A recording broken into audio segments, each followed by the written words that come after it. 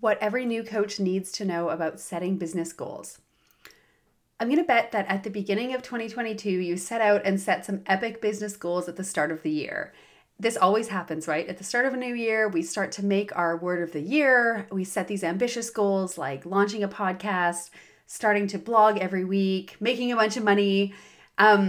Maybe you made a vision board. Maybe you bought a shiny new planner. I've never been a planner person, but I know you're out there and you're so ready to make 2022 the year that everything took off, right? And now we are a couple of months in. It's April as I'm recording this, end of April. And my guess is that you probably can't remember your word of the year. I'd actually be really curious to know how many of you can actually remember it. The big goals you set 4 months ago seem way far off, and maybe you're just feeling kind of crappy that you're maybe not just manifesting things right? Because in the online business space, it seems to be all about going after your dreams and reaching for the stars and leap and the net will appear.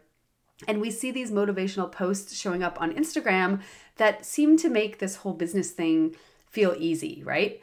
You just have to get your energy on point and build a life you love and go get it, right? I think that we've all been seduced by this kind of messaging and this kind of marketing at one time or another. I know that I definitely have. But the problem is that it's, number one, completely unrealistic. And number two, it sets wonderful coaches and solopreneurs up for failure. The expectation with these types of posts is that business success should happen fast. It should all feel amazing. And I'm just going to tell you that that is just plain wrong. And for the most part, it's not how it happens. Now, just to be clear, I'm not saying that you need to aim super low, but I am saying that setting realistic expectations is going to help you achieve the big goals of yours faster than setting these massive, unattainable goals. So sometimes that does mean aiming low, actually. So there, I said it. I have been known to be a fan of low expectations, and I'm going to tell you why. I've heard so many people come into our Uncage Your Business program saying, I need to make this business work within 3 months. My entire life, house, kids, future is all on the line. I can't afford for this to not work. And really, truth be told, it always makes my heart sink because I know how much pressure they're going to put on themselves and put on their business. And that mindset is going to get you into scarcity mode so fast. And every single thing you do is going to have the weight of the world on it in your business. And this is not a good feeling to go into business building with. And yeah, while a full-time salary could be possible in the next 6 months in your business, in my experience, it's all about the long game. There's not really one timeline for how long it takes, but I can tell you that the overnight success is not really a true story. There's always grit, determination, and tons of failure on the way to that success. So if you're feeling like you're failing with your big goals or something you've tried hasn't quite started to work, I want to encourage you to shift your mindset around these big business goals and to stop setting yourself up for failure with setting goals that are so big. And instead, I encourage you to adopt a mindset that we talk about in Uncage Your Business of persistence, consistency, and openness. So we need to be persistent. We need to keep going even when things don't work. We need to be consistent, showing up consistently, not jumping niches all the time, not switching ideas all the time.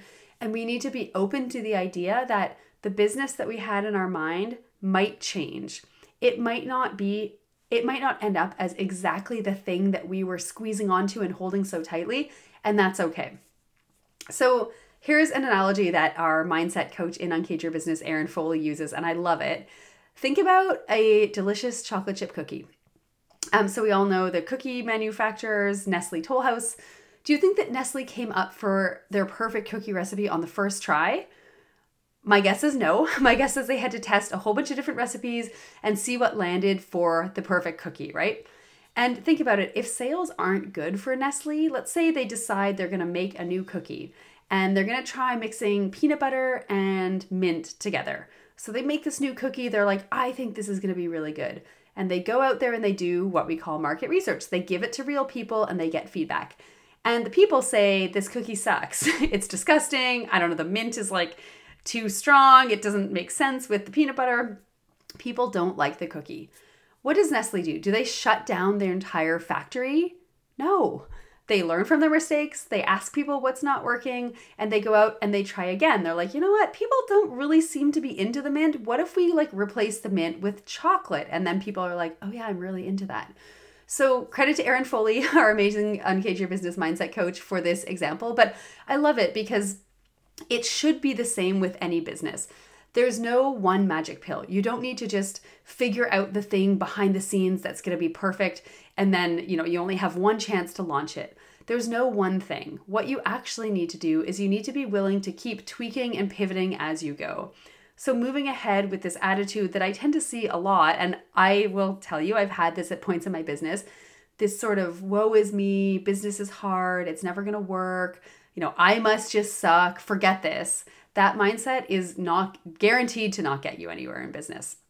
So instead, I want you to try to stay open to the idea that it might take longer than you would like, and to embrace the ups and downs, because every single thing that doesn't work in your business is actually a really incredible lesson about what you need to do differently. So every time you launch something, every time you hoped you would get a client and they didn't sign on, you can start to poke around at what's actually going on. Don't make it mean anything about yourself or your worth or how good you are at what you do, and actually look at it from like an analytical market research standpoint to see how you can improve and keep going forward. So if you're one of those people who keeps aiming really high in your business, but you never seem to be able to get there, things never quite feel like they're working out, it's time to switch up your goals and keep them low. I have said this before, I love the power of low expectations. I would always rather set a goal that's a little bit conservative and crush my goal or like wildly surpass it than never quite meet my goal, right? We need to have these small wins as we go in order to want to keep going. And if every goal we set, we don't make it, we're not going to want to go very much further, right? So keeping our goals realistic is super, super important. And I honestly think that the coaching and personal development world is doing such a huge disservice to business owners by encouraging them to aim so high. It's great for motivation. It feels nice to, like an account on Instagram that's giving you these motivational posts. But then what happens when you don't get there? Not enough people are talking about it. And instead of realizing that you are just on a totally normal business path, you start to beat yourself up, feel bad, and you might even decide to quit your business well before it's time. So instead, I want you to set a tiny goal and just show up for it every day, even when you don't want to. So your business is definitely going to thank you for the entire rest of the year. We're currently in April, so we have end of April, so we have about eight months left of the year for you to reach your tiny goals and actually feel like a badass because you're actually getting somewhere in your business. So instead of going from making, let's say in 2021, you made $12,000 and your aim in 2022 is to hit six figures, right? That would be 8 times your revenue. Unless you have started some kind of rapid growth and you have proof that you are on that trajectory, it's probably not going to happen. So maybe we say, let's 3 times your revenue and hit 36K, right? And then be excited. If you actually pass that goal and you hit 6 figures, hell yeah, you like crushed your goal out of the water. But if you don't hit 6 figures and you do hit your goal of 36K, imagine how good that's going to feel. Instead of wanting to build your email list from 0 people to 10,000 people overnight, if you're only at, 150 people that are following you, decide that you're going to 10 times it and get 1,500 quality signups or followers to your email list or your social media account.